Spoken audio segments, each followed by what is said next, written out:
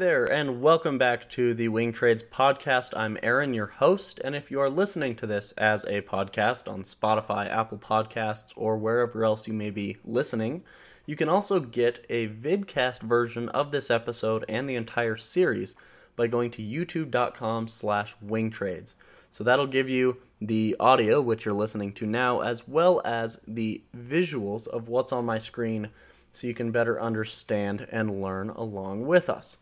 So let's hop right in and review the position that we opened 2 weeks ago on EEM. That's the Emerging Markets ETF. Again, that's EEM, or Echo Echo Mike, for those of you who like the phonetic alphabet. It's very helpful. And when we opened this position, and when we discussed it about 2 weeks ago Tuesday, we had a debit of $76 per contract, or 76 cents per share. What that means is, okay, our max risk was 76, our max profit was 24, if we take this all the way to expiration, and we had a probability of profit of around 72%. So knowing all that data, all those numbers floating around your mind, let's explain what's happened since then. If we look at the mid, we have now moved from 76 cents to 80 cents. This means that we have increased our position, increased our profit by $4 per contract. Right? We enter the position for 76. It's currently worth 80, which is what we can sell it for right now at the mid. That's a profit of $4. And if we're looking, or if we're trading this on Tastyworks as our broker, we have paid $1 per contract. So this is a 2-contract spread, so this would be $2 commission. We are still ahead of commission without having to worry about it, without having to do anything. And what I mean by not having to worry about it, let's look at the EEM daily chart.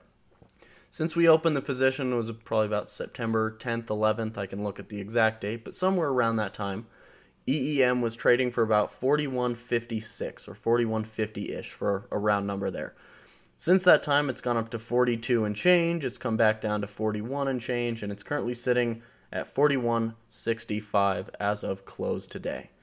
So from point A to point B, where we're at right now, EEM has basically gone nowhere. And our credit, our total premium in this spread, has increased a little bit because that time decay is in our favor.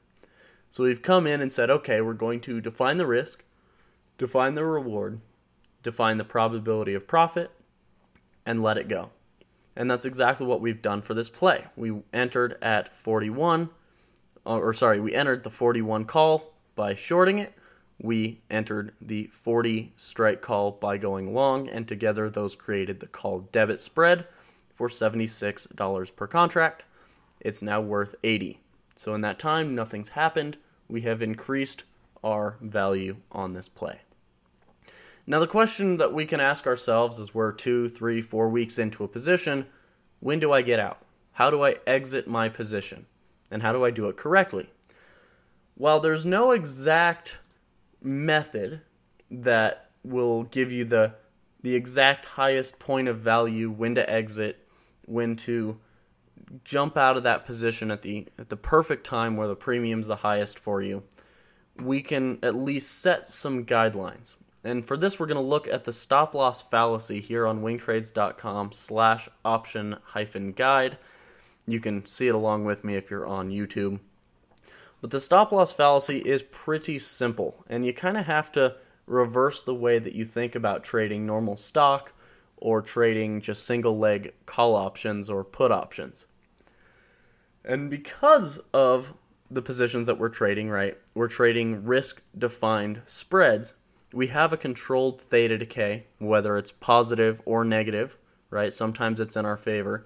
We need to reverse that way that we think about trading stocks, trading single legs, and that's done by how we define our max loss.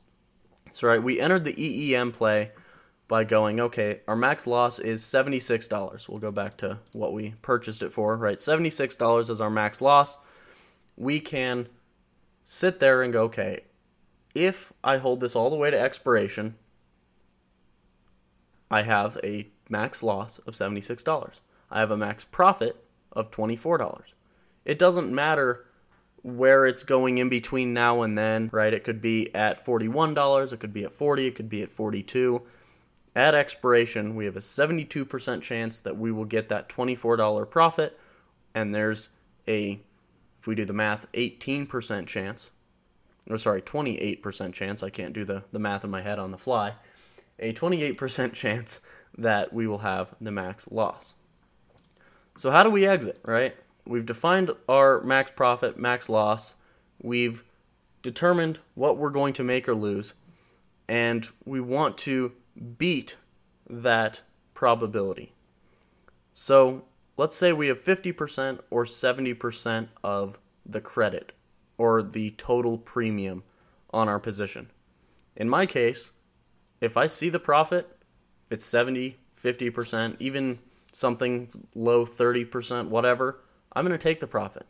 And you'll hear us say this on the floor quite often: see profit, take profit. And that means if you've got it, if you see the profit in front of you, just take it. Why? Nobody ever got rich by letting things go into a loss when they have profit. And nobody's ever lost money taking profit. So that's why we use that rule. And now for our stop loss, we've already set that, right? We don't have to adjust our stop loss in this play. It is the max profit, right? So from 0% to 100%, my dog is deciding that she wants to scratch herself. I'm sure you can hear that in the background, right? So from 0% to 100% of that risk, that is our stop loss. So let's say, we'll go back to the chart here, that EEM is trading at 41, let's say it's trading all the way down at 40. If there's 5, 6, 7 days till expiration and it's way down here, there's a probability that this play will make a reversal and will close above our break-even point of 40.80 or 40 point, it's pretty close to 8. It doesn't matter if it's 2 days before, 3 days before, 5 days before. If we're at this max loss area, anything can happen and this can make a U-turn, news can come out, whatever, and it can pump and go back to where it was. And we don't have time decay in this position because of how it's set up, right? We don't have this unlimited time decay all the way down. If this was a single leg call option, it would have unlimited time decay, right?